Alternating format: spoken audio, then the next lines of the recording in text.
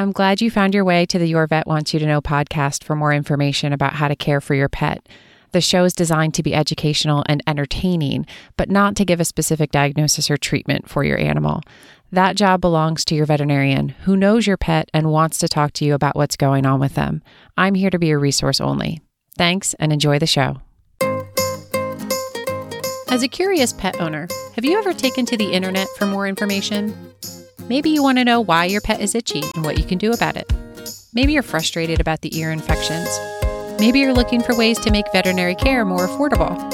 Instead of wading through a sea of information that may not be reliable and in some cases may be harmful, here is what your vet wants you to know. I'm Dr. Brittany Lancelotti, board-certified veterinary dermatology specialist. Join me to get the information you're looking for to care for your pet. If you're curious about your pet, then your vet wants you to know. Welcome everyone to today's episode of Your Vet Wants You to Know. I'm joined again today by Dr. Christine Klippen, emergency room veterinarian, in part 2 of our 2-part series on household toxins for cats. She joined me last week and went over the first set of toxins that you should be aware of, and we'll be finishing up that episode today. So enjoy. How about other over-the-counter medications, things that people commonly have in the household just for regular coughs, colds, allergies? Why do we have to worry about these?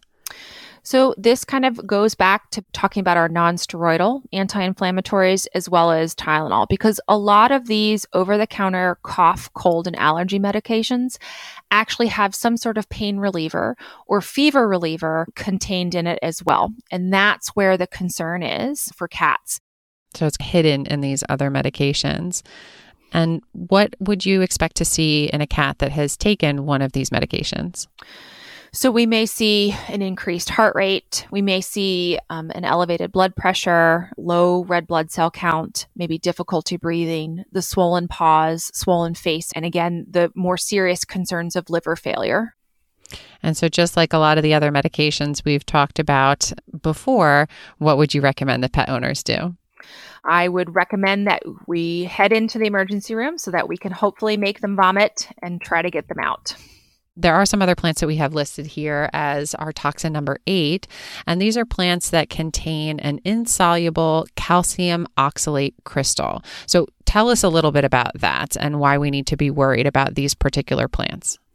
So there are a group of plants that create these kind of insoluble calcium oxalate crystals. And what happens when a cat eats them is that it causes tingling and it causes little kind of diamond shards, if you will, at the level of the mucous membranes.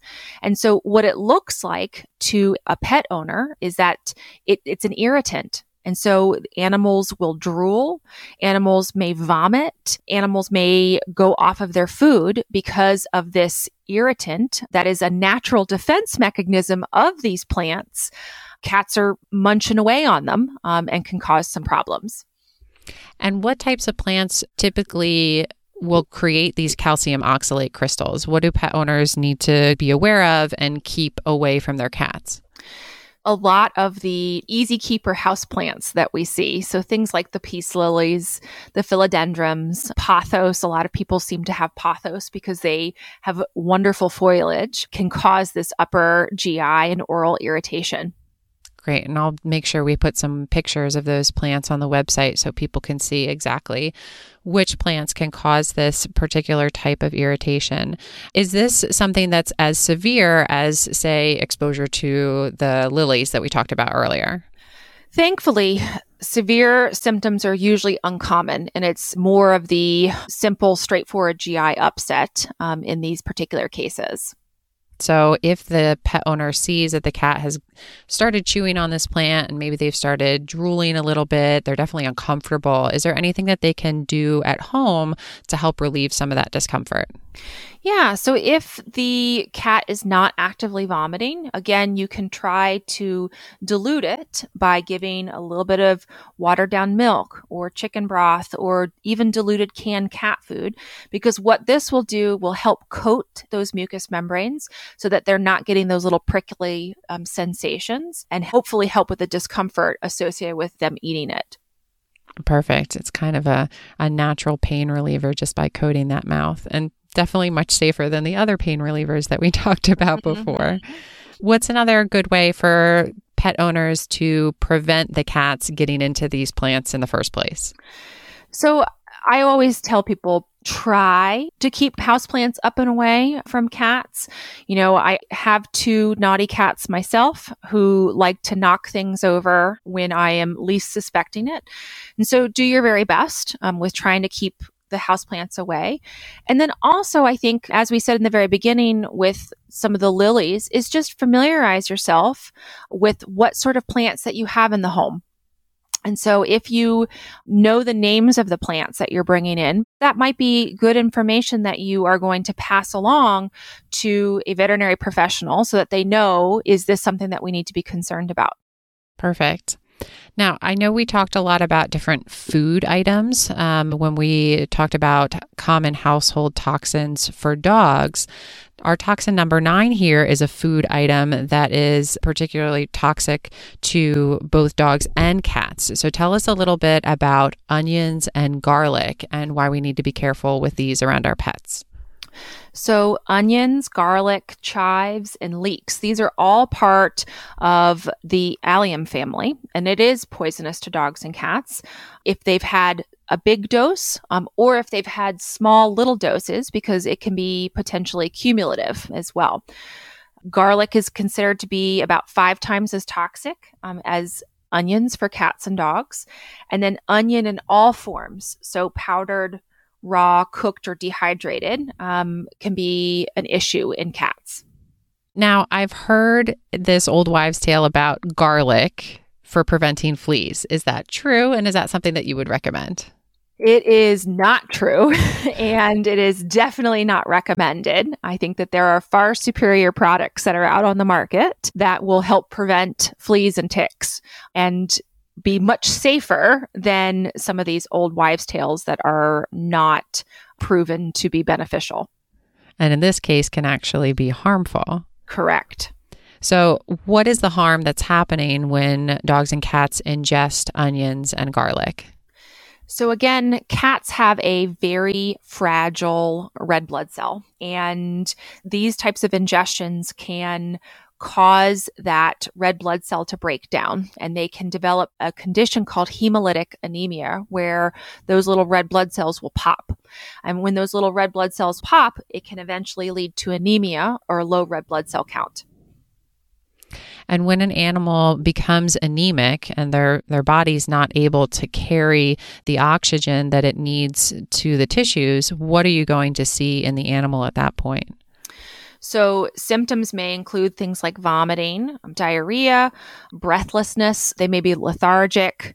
If you were to look at their gums, they would be real pale or white or even yellow in some particular situations.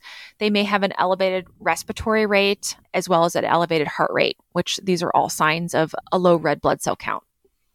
And how soon after ingesting the onions or the garlic would you start to see these signs? That's the tricky part with them. It may take several days after your pet eats garlic or onions for symptoms to appear. If you know that the animal has gotten into this, what would you recommend as far as treatment? Because of the fact that they can develop signs at a very low amount, as low as 0.5% of their body weight, I would recommend having them evaluated on an emergency basis. So again, maybe we can prevent these signs from happening to decontaminate them, get it out of their system. So that's not something that we need to worry about. Perfect. Now, our last toxin here, I think this is one that people may not know about, and I think it's one that's probably become a lot more of an issue over the past decade or so. Tell me a little bit about essential oils and why we need to be careful when we use them around cats. Essential oils we use for a number of different things. Some people may want to use them as an insecticide, so to prevent mosquitoes. A lot of us may have the little diffusers around our home, so either the ones that make the little smoke that comes out, or even like the little reeds that are in the vase of the essential oils. A lot more health conscious people are using essential oils in some of their personal care products. We're seeing it a lot more frequently than we did even 15, 20 years ago. And so why is this concerning for veterinarians and for people that have pets at home? The reason why they pose that toxic risk is that they are absorbed orally and across the skin, as well as being able to be absorbed through respiratory secretion. So again, if you have one of these little diffusers that makes the smoke, your cat may not be actively licking the stuff coming out of it, but they're breathing it in and they're absorbing it that way. And because of the way that cats are anatomically, they actually lack specific essential enzymes in their livers to be able to break these down and be able to eliminate the certain toxins that are the byproducts of these essential oils. And so even without eating it, there's still a risk of this animal having a toxic reaction. Which essential oils do pet owners need to be most careful of where you've seen a lot of this toxicity occurring? So the ones that I personally have seen over the years are tea tree oil. I think is probably one of the more common ones. People will use it as a more natural product for like acne relief, but we'll see things with wintergreen, sweet birch, citrus oil, pine oil, peppermint, cinnamon, cloves, and then eucalyptus. All of those oils have been implicated to be much more toxic in cats. And so if the animal has been exposed to this either through their mouth or through their skin or through inhaling it, what types of symptoms might you see? Some cats will drool or act nauseated, but I think the ones that I see a little bit more commonly with the ones that we just talked about are cats will have difficulty walking. They will actually show signs of central nervous system depression. So they may act like they're drunk. They may just be a little bit more subdued. Sometimes they may be breathing hard or have like a low heart rate. Those are usually the signs that I see in cats that have been accidentally locked in a room with one of these diffusers or something going. Do you have any advice for pet owners as far as protecting their cat from essential oil toxicity? So I think familiarizing yourself with the types of products that you're using in the home. I think that when you start to use the oils that are more of 100%, so a little bit more pure, you're going to be at a greater risk for developing signs. I would definitely try to stay away from some of the ones that we previously mentioned. And then again, if you do decide that you need to use a diffuser, not running it for, hours on end, just enough to get whatever smell that you're looking for and then shutting it off. And if you are concerned that your pet has been exposed, airing out the area, having a window open, running a fan or something like that to help dissipate the material from the air would be the best practice. Perfect. That was a lot of toxins we went through. Very, very helpful information. And hopefully people will avoid having these situations because of the information that you've shared with them. Tell me a little bit more about what you want pet owners to take away from this episode and how they can help protect their pet at home. The key thing to remember is that cats are sneaky and they can get into things that you may not expect. Dogs don't typically climb up onto countertops and things like that, but that might be something that your cat may do. And so pet proofing your home by putting medications into Tupperwares so that you have to go through 2 layers to get to the medications. If you use a pill organizer, again, maybe putting it into a plastic bag or another Tupperware so that a cat can't inadvertently knock it off of the countertop and have it pop open so that they can eat the pills that are in. I think putting things up into the medicine cabinet or into a cupboard so a cat can even reach it would be the number one thing when it comes to medications. Yeah, and we talked about a lot of different medications that would be harmful for cats. So keeping those in a really safe place where the cat can't get into is going to go a long way towards preventing disasters. What about the plants? What would you recommend for pet owners there? So I think, again, trying to familiarize yourself with knowing the different types of plants and flowers that are in the home. There are some great resources. So ASPCA Poison Control has a wonderful online kind of toxic and non-toxic plant finder database that owners can search through if they know either the scientific name or they know the commonplace name, to double check and make sure that it's not something to be concerned with coming into the home. The other thing that I have done over the years, they make these fancy apps now that you can download on your phone that you can take pictures of different parts of plants, and the plant finder can tell you what type of plant it is, referring back to the free service that they have online with ASPCA's toxic and non-toxic list to know exactly, is this something that we need to be concerned about? Do you have a specific plant finder app that you like to use? I like the free ones personally. I think last I checked, there's like 6 or 7 that are out there. And even with the ones that you end up having to pay for, it's only a couple of dollars. And if you are a secret gardener at heart, it's always a nice kind of little thing to have. But it's also really helpful in these situations where you're like, I have no idea what plant that is. You can double check. Perfect. I'll try and find some plant finder apps and link that into the show notes so people can be prepared and keep their cats safe.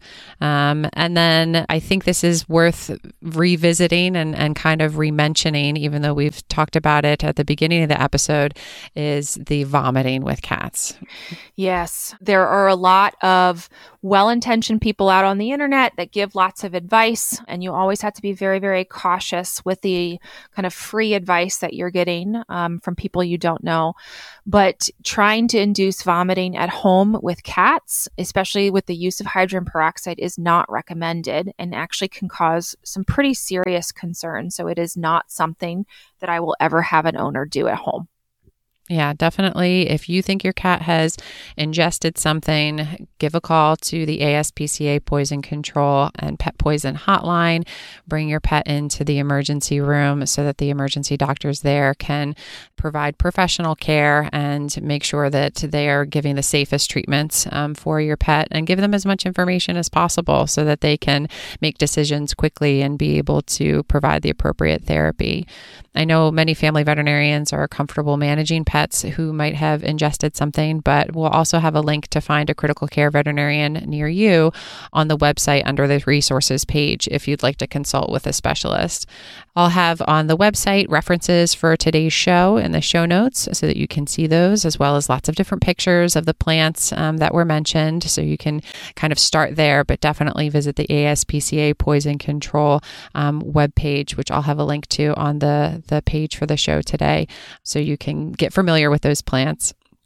If your pet has ingested something, if your cat was sneaky and got into something and you went through something that we talked about on the show today, I would encourage you to join the Facebook group and tell us about that time. Tell us what you went through with your cat so that other people can kind of gain some knowledge from that.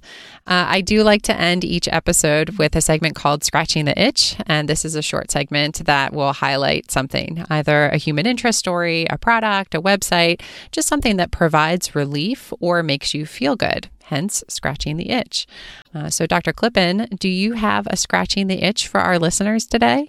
I do. So I am a cat person, and I have 2 little kitties who mean the world to me.